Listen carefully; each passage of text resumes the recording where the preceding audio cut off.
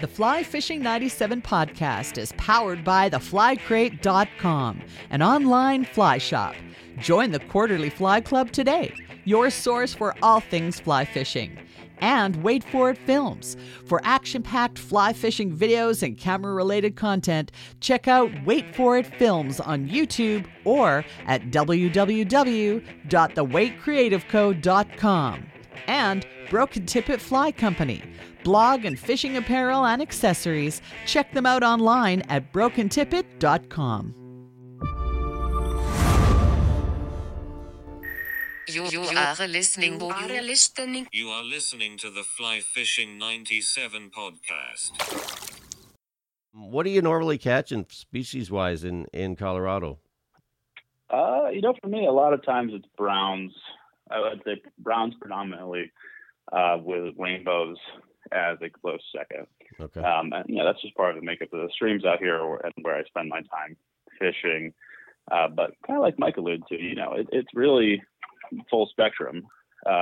And while streamers do typically, let's say we can generalize here and say they typically, you're going to be catching larger sized brown trout and rainbow trout for the most part.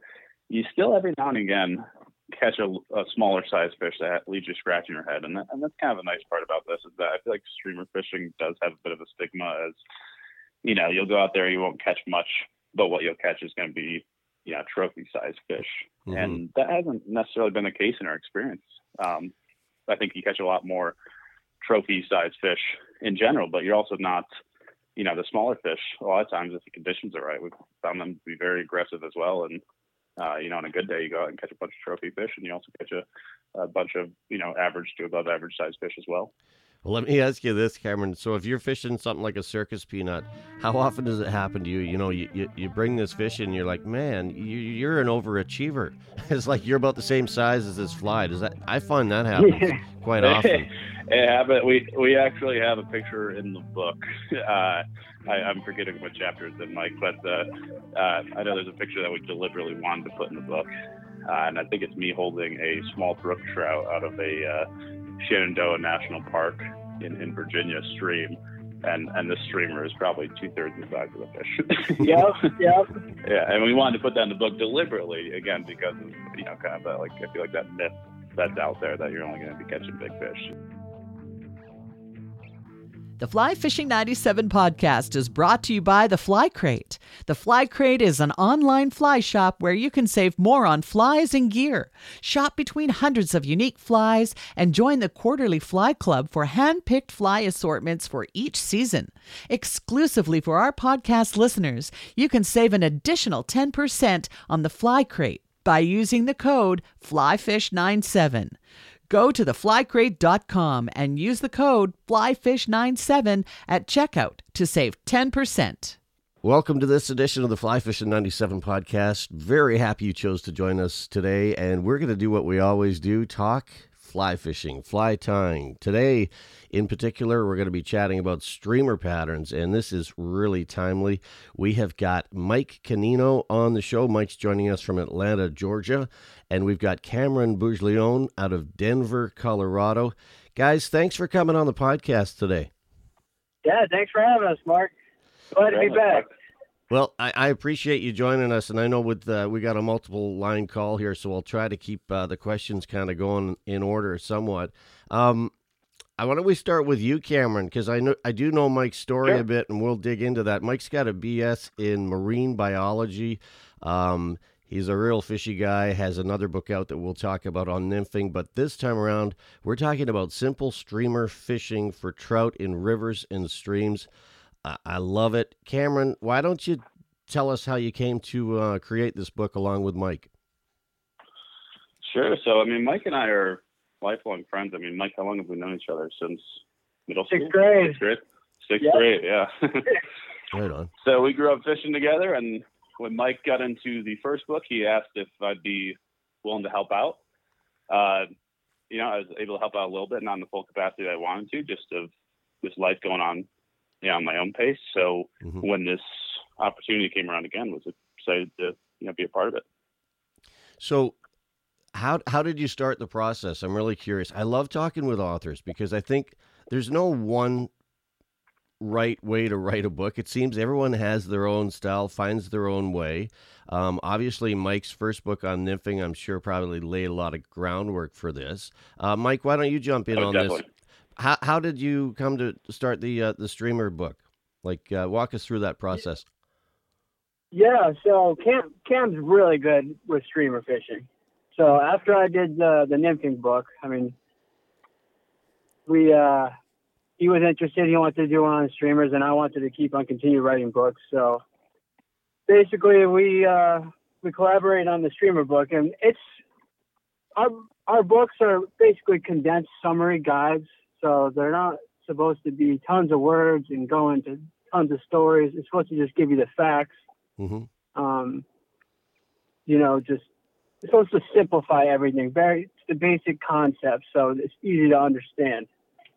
Yeah, so, and like you said, Mark, like Mike laid the ground framework with the first book, and we both kind of agreed that, fly fishing is one of our favorite things in the world.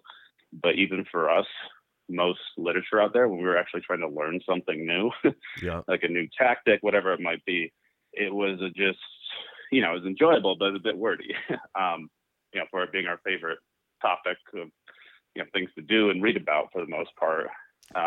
Most of the stuff that was already out there was a bit too wordy for us. We had a hard time following it. You kind of had to really, put in a lot of effort and reading between the lines, at least in our experience, to kind of like glean away the actionable insights to kind of enhance your game and learn something new. So Mike had laid, the framework for that with the nymphing book, which I just kind of helped edit and kind of served as like a idea board for Mike as he was playing around with different ideas. So after that had gone out and, had gotten a reasonably good response from people who had actually been, reading the book and some good feedback, Mike kind of approached me with the idea of, hey, we focused on nymphing, which is, kind of the area where I think Mike and I can both agree he's the better of us two, for sure. And Mike kind of had the idea of let's expand this a little bit and extend kind of this format, right, this instructional format, just to a topic which we think hasn't received, really that much attention. There's not so many books out there about streamer fishing, so it's something that we were very excited to put together. It's interesting you say that, Cameron. I agree with you. It's something that I get asked a lot is how to, and something that's outside of my wheelhouse is explaining things to people. For some reason, I just kind of capture people's stories on this podcast, but I get a lot of people ask those questions. And I think, with YouTube and with all the social media now, it is definitely easier, but there's something nice about having it laid out in black and white in a book with photos. I'm curious how you guys assembled all this. So who did all the photography on this work, guys? We actually kind of divvied it up. Yep. We went through, made an outline of, it's kind of an adjust as you go. We didn't start with a full plan of the book, and I can't imagine anyone really does. You kind of just get going on it and see where it takes you. Right. But we had kind of had it towards the end. Once we felt like the text was getting near final. We did some final tweaks once we got some pictures and illustrations in there, but we got to a point where we could reasonably, with some degree of accuracy, guess what photographs and what illustrations we felt were most important to be included in the book, and we really just split it between ourselves. Yeah, it was all us with the photos and illustrations for the most part. Just a collection of what we've had from the years, and then we targeted some photos that we thought would be good for the book, and we went out and got them. Mike, when we originally chatted, you were living in upstate New York. Now I know you're in Atlanta, Georgia, and Cameron's over in Denver. So are you guys still finding time to get out on the water together, kind of meet halfway?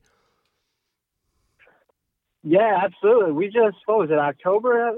I flew out to Colorado. We had a week-long fishing trip, caught a bunch of brown trout, cutthroats.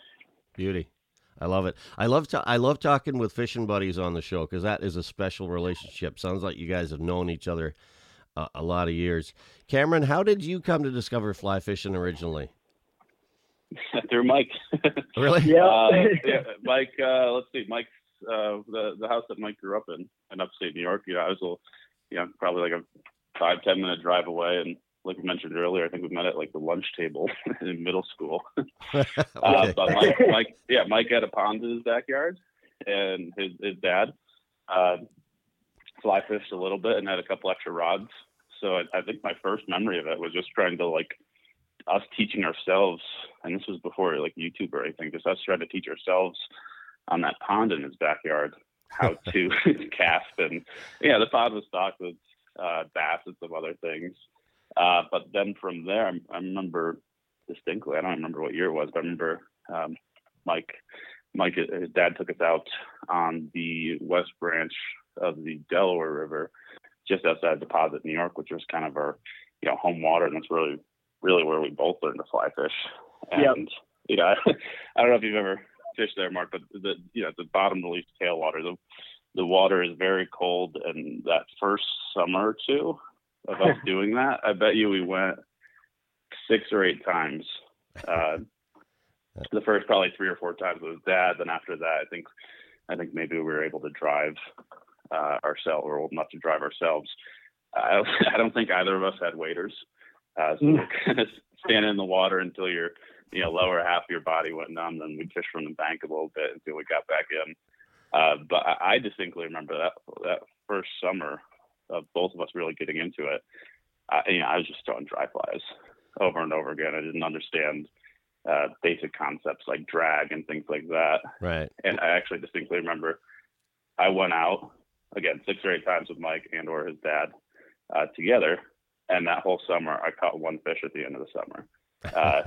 So I think that was a good sign, though. That's something, and that's something I've noticed with fly fishing is that whenever you're trying to teach someone it, or someone might be interested in picking it up, it's usually the people who are still excited to go back out, even if they didn't catch anything, that it really sticks with. Yeah, fair. Mike? Yeah, absolutely. If you catch like a fish your first time, you're doing great. Yeah. Like, it can take a while to learn. What is it with Mike, you're probably one of about 6 people I've talked to on the show that had a pond in their backyard that they actually fished. I mean, you're a pretty fishy guy. I know you've got your background in marine biology, authored another book that we'll talk about as well. But what was that like growing up with a pond in your backyard you could just throw some dries at? Oh, that was awesome. I mean, I would spend hours just catching the fish, and they were the same fish. Like, I had them named. Like, those, we had catfish in there, and they were huge, and we had bass in there. And I knew them by name because it was a small pond, but I would just kill hours out there. And I learned a lot through that because I could experiment in my own backyard anytime I wanted to, which is really nice. Yeah. Huh. Good stuff. Okay, so I'm really curious, guys. One of the questions I ask on this podcast is a lot are kind of go-to fly patterns. Like if you had to pick one, I know it's hard, but we're going to narrow this down even more today. So we're talking streamers, simple streamer fishing, and I'm going to throw 4 patterns at you guys, and I'm really curious to get your feedback because these are ones we're talking about in our March Mania fly bracket right now. If you had to pick between one of these flies, Cameron, where would you go, man? We got the muddler minnow, the clouser, the sex dungeon, and the barely legal. That's a tough one for me. What do you like to fish? That is a tough one. I'll say with a little bit of a caveat. I think the barely legal would be my go-to pattern. It's definitely something. I think the barely legal, and at least for me, the circus peanut, are probably my top 2 articulated patterns that I would go with. A little bit of a caveat, though, just because I've found just in practice a lot of commercially tied articulated flies to be a little material heavy and a little, I guess, light. I tie my own pattern, so I'm a bit of an exception here. And I know not everyone kind of has the time to do that or the inclination, but I generally like to have my streamers on the heavy side. So a store-bought barely legal might not actually be my first choice in that list, unless it's a very heavily weighted tungsten, beadhead barely legal. And if I was personally to do that at the store, I would actually go with a clouser. slim profile, classic, timeless fly, really with the dumbbell eyes and the hook riding up, with the classic version of that, really sinks to the bottom quickly. And that's one of the things we talk about in the book a lot, is just making sure your streamer is, that's just like a common error and critical fix that needs to happen with streamer fishing in order to be successful is to have your fly, weighted to get down to where it needs to go. So that is my, I guess, complicated answer. I like it. I would choose, That's specific. What color do you fish in your home waters for the most part? Like, what color bait fish are you usually trying to imitate? With streamer fishing, I definitely take a little bit of the onus of like imitation off myself. I've just found, and for the most case, it's an active retrieve. Try having less time to observe the pattern. At least for me, I've found color to be less important. That being said, for myself, even now, but definitely anyone out there who's just starting to get into streamer fishing, I really like bright colors. It helps you see your streamer in the water if you have the right vantage point.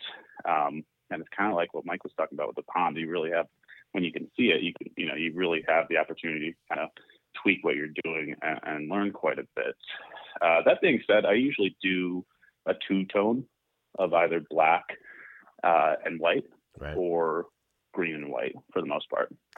Yeah, those are two terrific color combinations.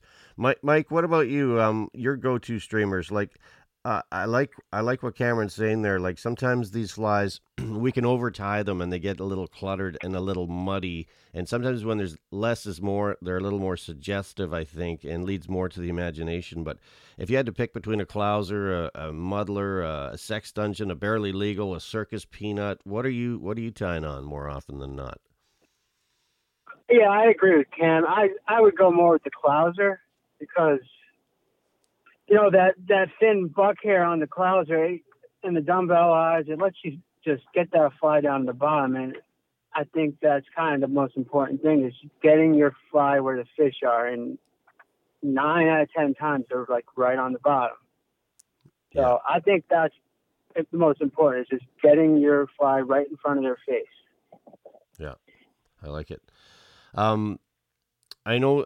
So your new book, Simple Streamer Fishing, guys. I was looking at, so the chapters are basically, they're laid out really well as far as, the gear you need, the knots, the rigs, the types of flies.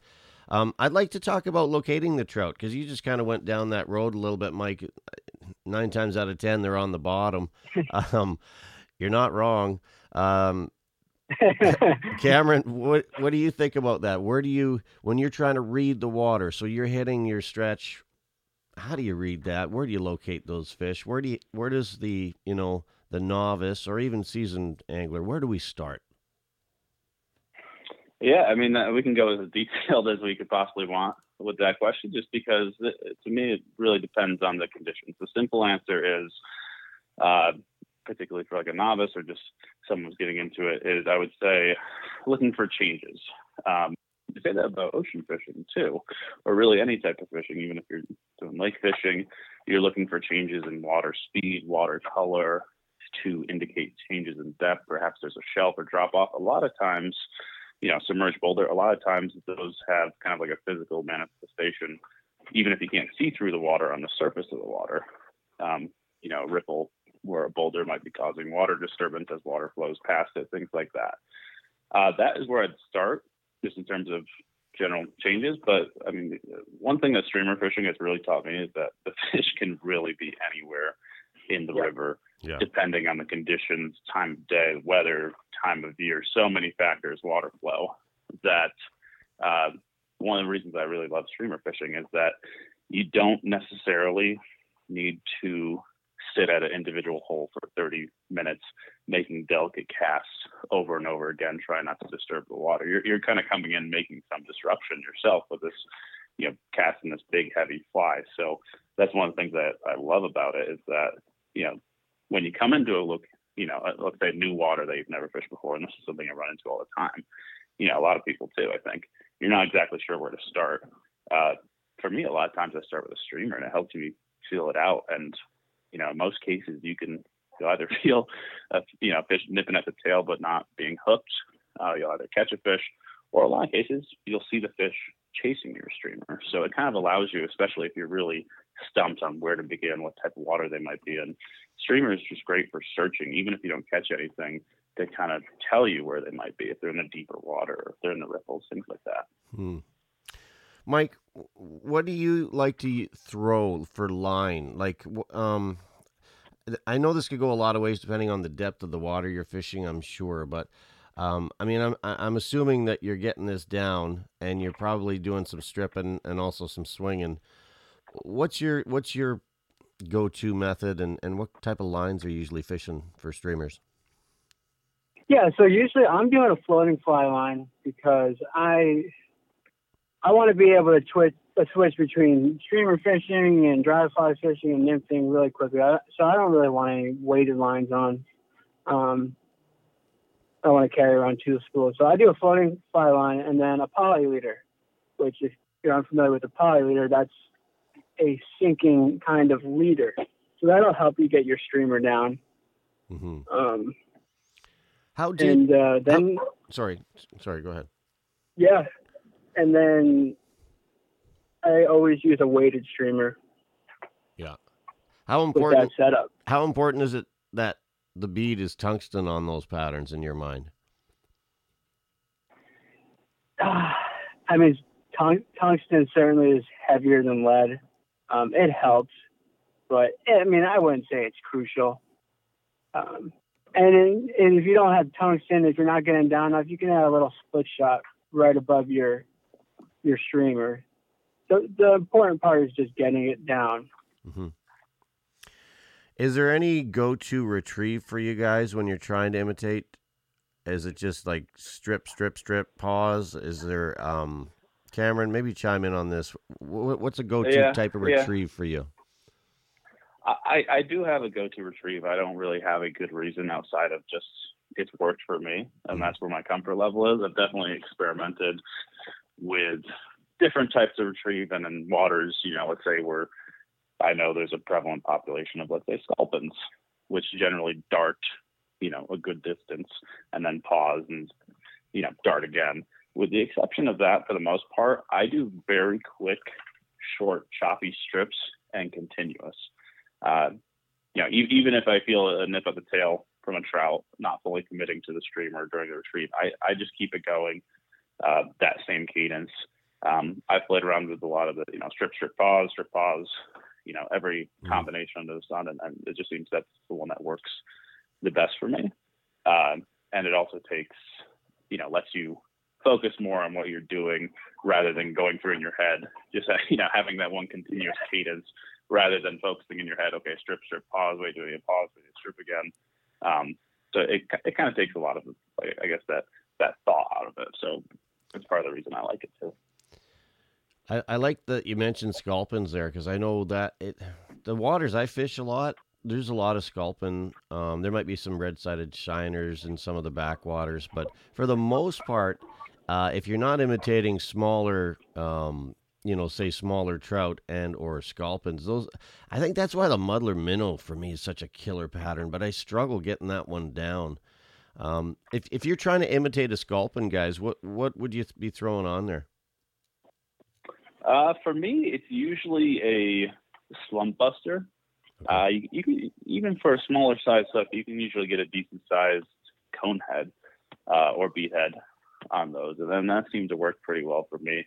I've also, just for myself, kind of tied like a quasi sculpin pattern with just dumbbell eyes and zonker tail.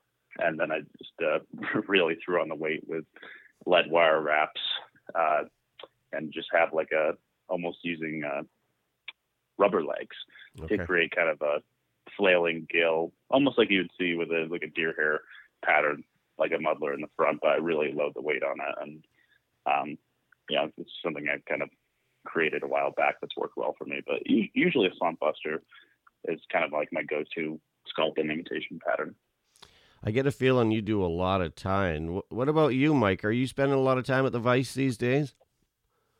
I'm not. Yeah, that's more Cam's thing. Okay.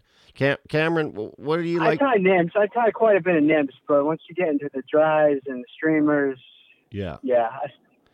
I stay away from those. Yeah, I hear you. And that's just something that I've ventured into lately, and I'm really enjoying it, to be quite honest. I tie a lot of really small nymphs, so that they're very intricate. But when I start some of these bait fish patterns, you can mess up. You know what I mean? And there's more room. Oh yeah. But man, they're time consuming. Why don't we talk about Yes. time? It can take 20 minutes. Oh yeah. Well, you can double that for me. Cam, what kind of hooks do you like to tie on? I always like talking tying equipment on this show. Talk to me about your setup as far as maybe vise and some preferred bait fish imitation hooks you use. Sure. I mean, I'm not too picky. I'm still using the same vise, and honestly, I don't even remember the brand. Yeah. That I've had since maybe early college. Okay. I think I picked up, just nothing too fancy, like a $50 vise, if I remember. I know there's all sorts of stuff out there. I know Renzetti makes amazing products, and a lot of other great brands out there too, at least as far as vices go. For anyone interested in fly tying, or if you're already interested in fly tying and looking to, advance it, it's kind of a to each their own type of thing. I've had this, what I guess maybe could be considered like an old budget vice for a long time. It doesn't really seem to hinder me from, tying large streamers to size 24 zebra midges. Yeah. So it's worked for me. As far as hooks for streamer fishing, I've actually gravitated in the past year over to like Gamatucci, like saltwater hooks. It wasn't one of those things that was deliberate. I think I just went to, my local fly shop, and I wanted to tie some streamers that night for, an outing, maybe the next morning or the next day, whatever it might be later in the week. And either maybe the price is too high on some of the, kind of like the larger name brand trout streamer hooks, or maybe there was low availability. For whatever reason, I grabbed a pack of saltwater hooks, and they've worked great for me, just because, one, they typically have a wider gap, hook gap, which I think across the board, streamer fishing, dry fly fishing, emergers, nymphing, wider hook to me just seems to lead up to more hook sets, or more successful hook sets. So I like that about that. And then two, you don't really have to worry about like rust. Not that normally happens, but, sometimes you're not perfect. You put a wet streamer back in your fly box or some random pocket, and it stays wet for a week, and it rusts. You don't really have to worry about that if you accidentally do that. And then just typically speaking, the saltwater hooks are a little more durable. Yeah. So, if you spend considerable amount of the time streamer fishing, you want your, like you mentioned, especially if you're tying your own flies, or even if you're buying them in a store, sometimes they're, $6 to $10 for a single fly. Yeah. Or, 20 to 40 minutes to tie it on your own. You don't want to, lose or damage that fly in any way. So for me, the saltwater hooks, it was just like a happy accident that I didn't intentionally do. I just kind of stumbled upon, and then stuck for me. Any particular brand that works for you? Or I'm just curious. I think I ended up with a Gamatucci, but again, I'm not too picky. I have actually over the years experimented with a lot of different brands. You definitely get what you pay for, but even some of the more budget ones, they might be like half the price or a quarter of the price. And, let's say 1 out of 10 hooks might break on you or fail while you're actually out in the water, maybe even less. Kind of depends where you're at. I think just about every commercially available fly tying hook out there is pretty awesome and will get the job done. To me and to your listeners, I would just say that, you get what you pay for. Yeah, and fair. Whatever you're willing to spend and go with on that. I don't think it's of too critical importance. I found a streamer hook recently from Montana Fly Company that I'm just loving. I'd have to look the number up. I'm horrible at remembering the actual, style of hook, but it's a straight shank, straight eye, wide gap, black, and super strong. But I'm really enjoying tying on that. What about thread when it comes to these things? Because I know tying streamers, you want to make these flies durable as you can. Is there a particular go-to thread for you when it comes to one maybe being more durable than another on these patterns? I wouldn't say by brand, but just by thickness. I usually go with a 6/0. Okay. That being said, sometimes if I'm, just, nobody's perfect. Sometimes the night before an outing, I'm trying to tie up a bunch of streamers and nymphs. I don't feel like switching out threads. There's times where I'll certainly use even as low as 8/0 on a, like a slump buster, a smaller size streamer and like a size 10. And I'll just really, lay on the glue and make sure I'm taking enough wraps around the material such that I can't break easily. But, generally 6/0 is what I would recommend for most people. I know I was actually introduced, I did a trip to Alaska this past summer for salmon. I was actually introduced to this, I can't remember the brand off the top of my head, but it was like a Kevlar backed thread, which is, even hard to get through with your tying scissors. And that thing, that stuff it's a little more expensive, but it did amazing. And I've been using that lately to tie some of my streamers. So we're talking all things streamers today. Simple Streamer Fishing for Trout in Rivers and Streams, the latest book by Mike Canino and Cameron Bouchleon. Cameron's out of Denver. Mike is joining us from just outside of Atlanta, Georgia. Guys, let's get back to the book a little bit. I know you got a chapter on trout behavior, and I think as fly fishers, that's something that you cannot underestimate how important it is getting to know that, reading the water, knowing how the fish are going to act. Speak to me a little bit, Mike, about the chapter on the behavior of trout, because streamer-wise versus nymph, it's quite a bit different, I would imagine.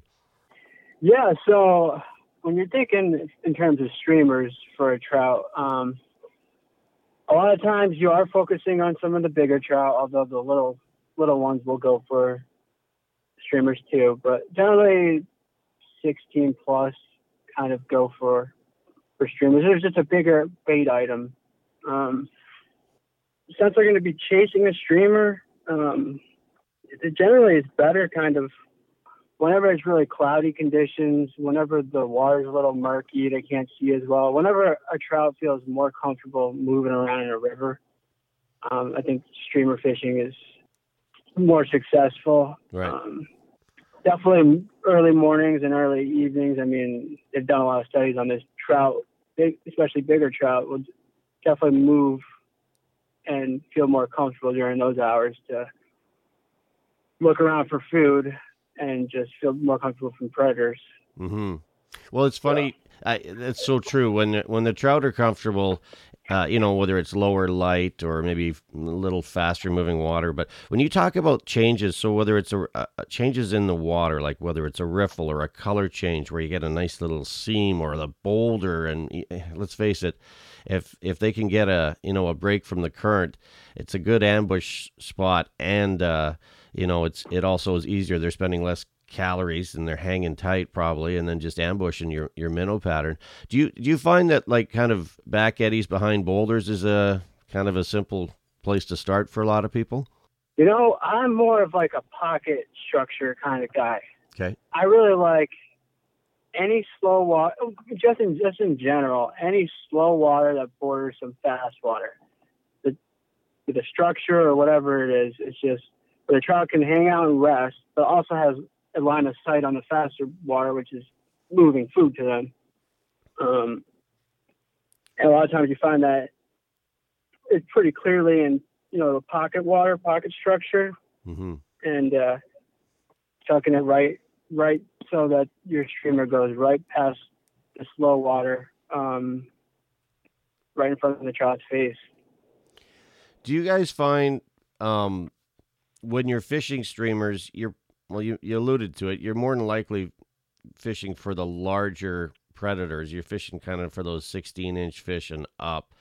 How about species specific? I mean, let's face it, we know browns and brookies can be, any fish in the char family seem to like to chase bait fish. But if you guys are fishing streamers, and let's go to you, Cameron, on this one, what do you normally catch in species-wise in Colorado?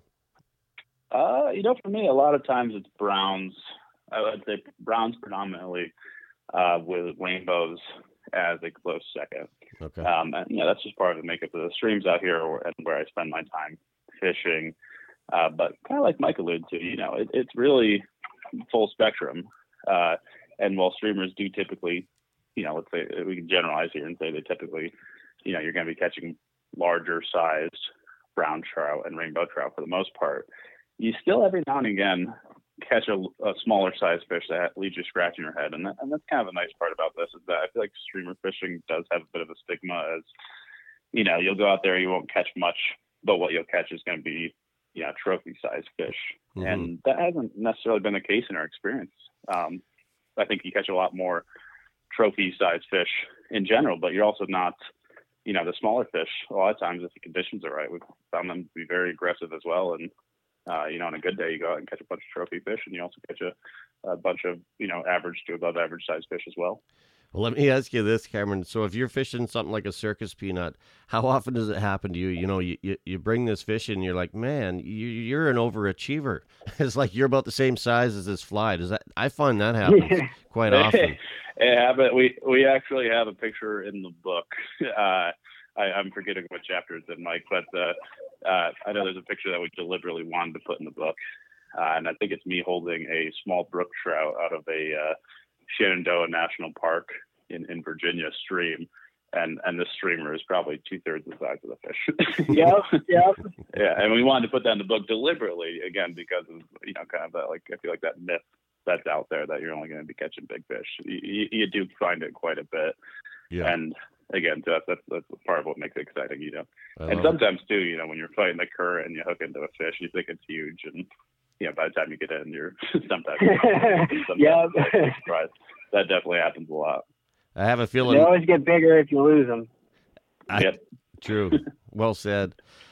I let a lot of fish get bigger.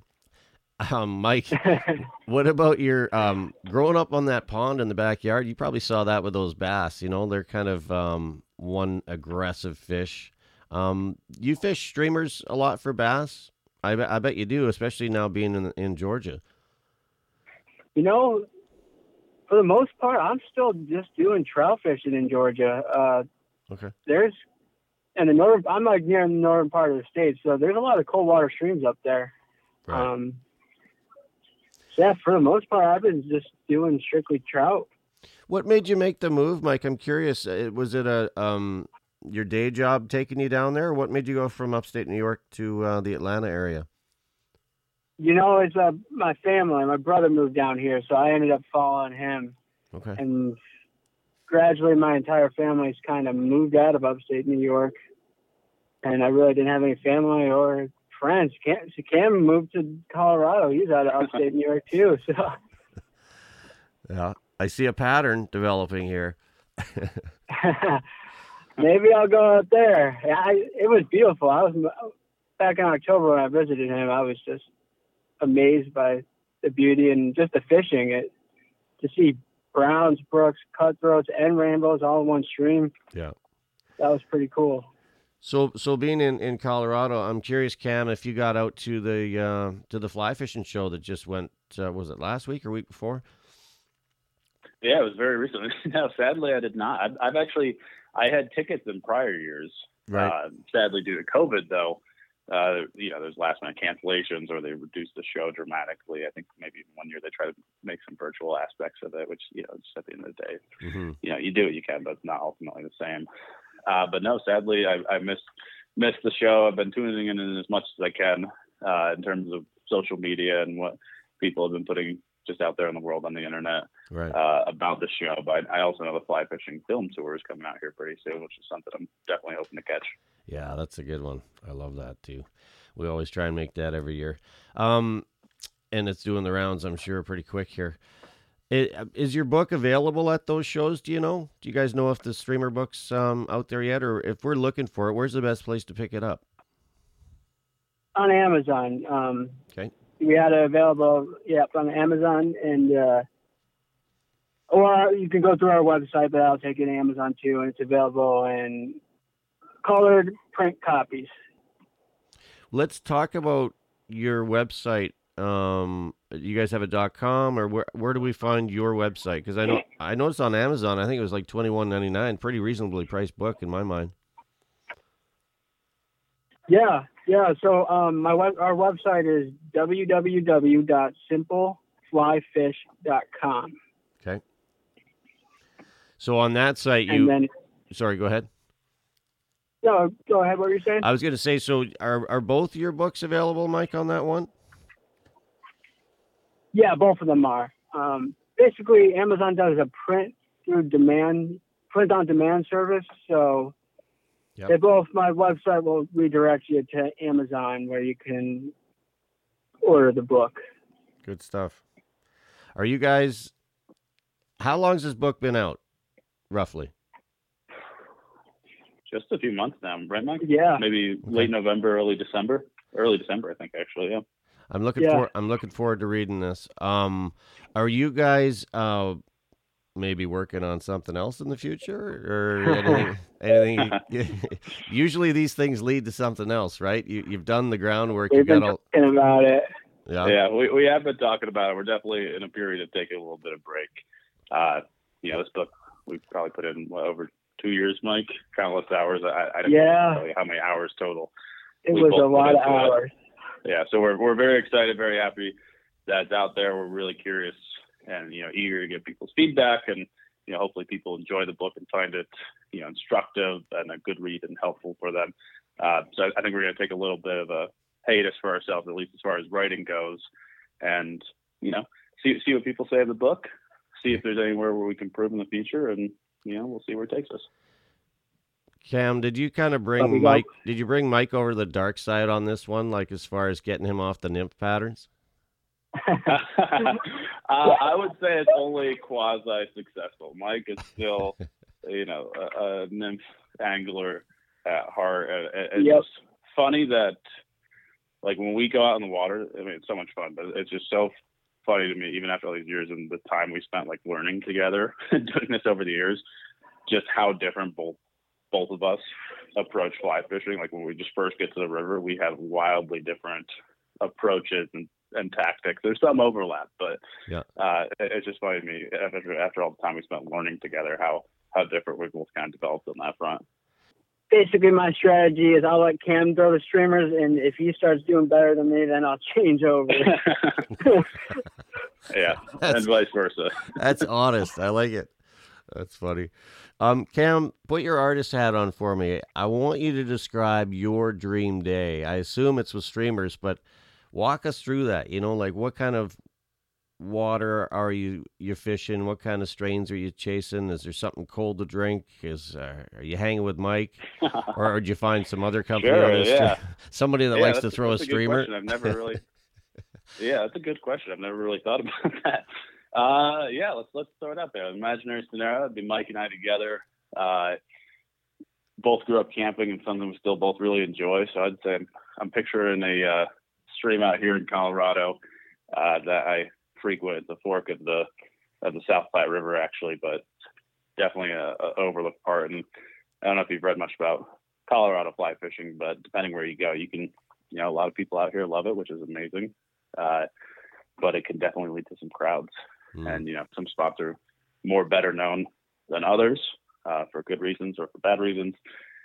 So, I'd say waking up, just camping right next to the stream type of deal, getting our waders on and just getting right after it, right as, sun's coming up or pre-sunrise, dawn, throwing streamers right away, covering a lot of water. For me, I do like the big river fishing, but I definitely really appreciate, and I kind of think that's like where my home's at, is kind of the smaller stream fishing, something that's no more than 20 yards wide. It really limits the space that the fish could be, lets you cover a lot of water quickly. And, if there's fish in there, you're going to find them eventually. And kind of like Mike alluded to earlier, sometimes adverse weather conditions like rain or just higher flows, things like that can really lead to a great streamer fishing day. So like on these smaller streams, it takes less water to get them to raise up in water level, compared to a large river. So I'd say something like that, fish straight through the morning. I think Mike might agree. I think the best days out on the water are when you go for hours, and this happens to us all the time. I feel like you realize you haven't had anything to drink and you're all of a sudden just famished because you're so dialed into what you're doing and so focused on it and just having a good time.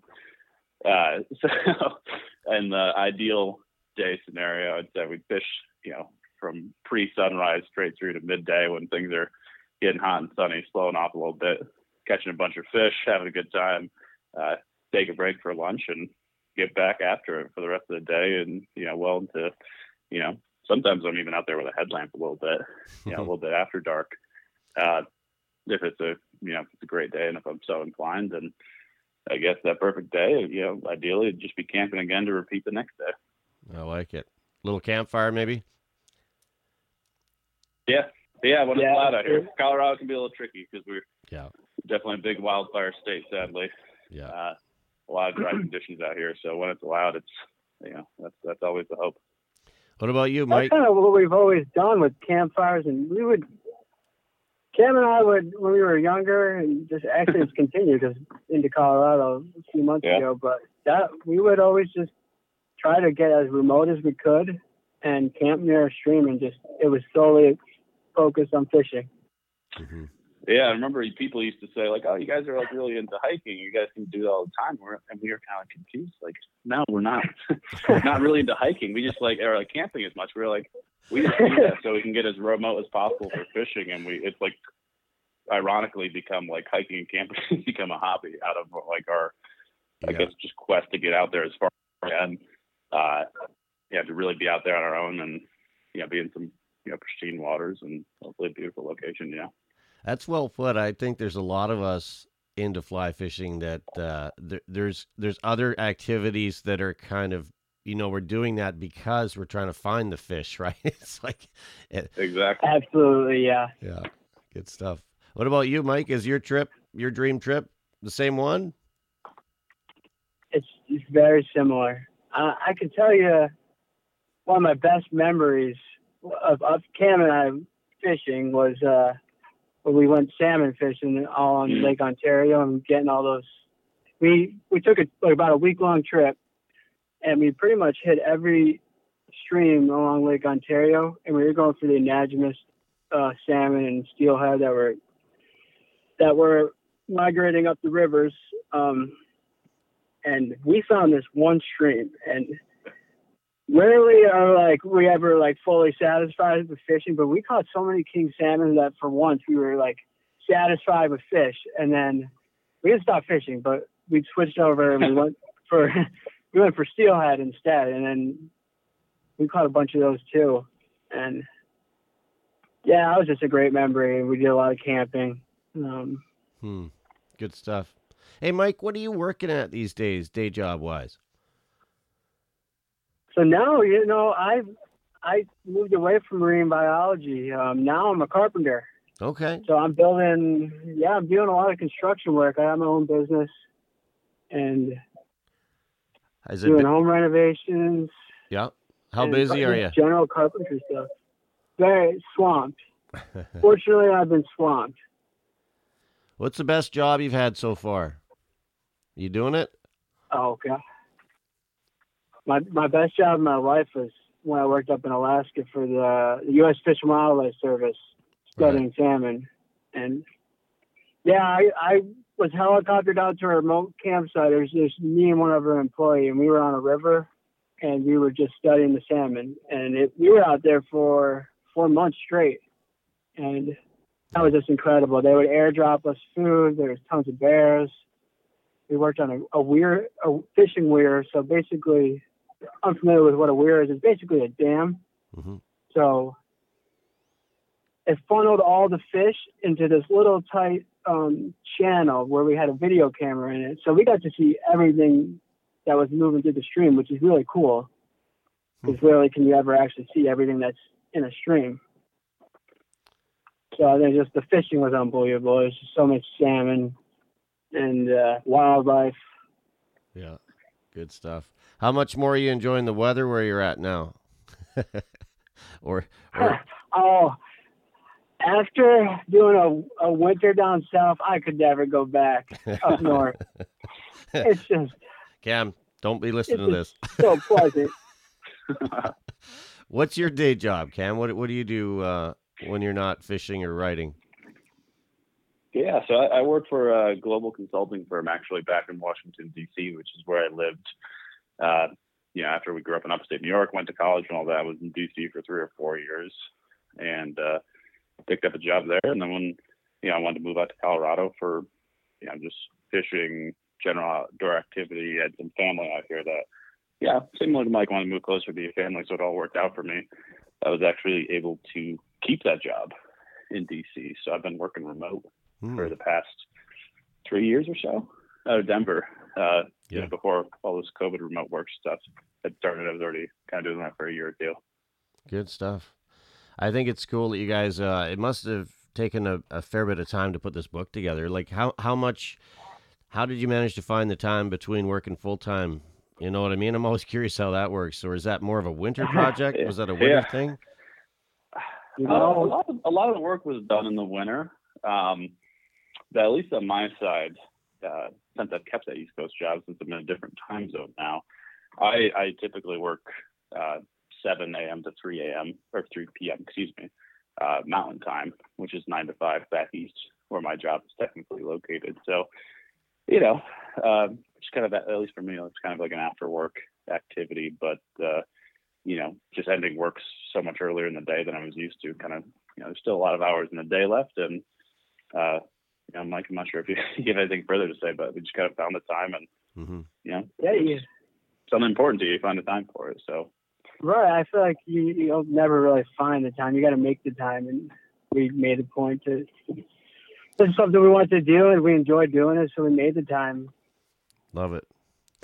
Well, guys, thanks for joining us, and keep up the good work. Whenever you're working on a book or you just want to talk fishing, I'm always here for a call. So just keep us posted, and thanks for putting this book together. Looking forward to reading it. Yeah, thank you for having us on.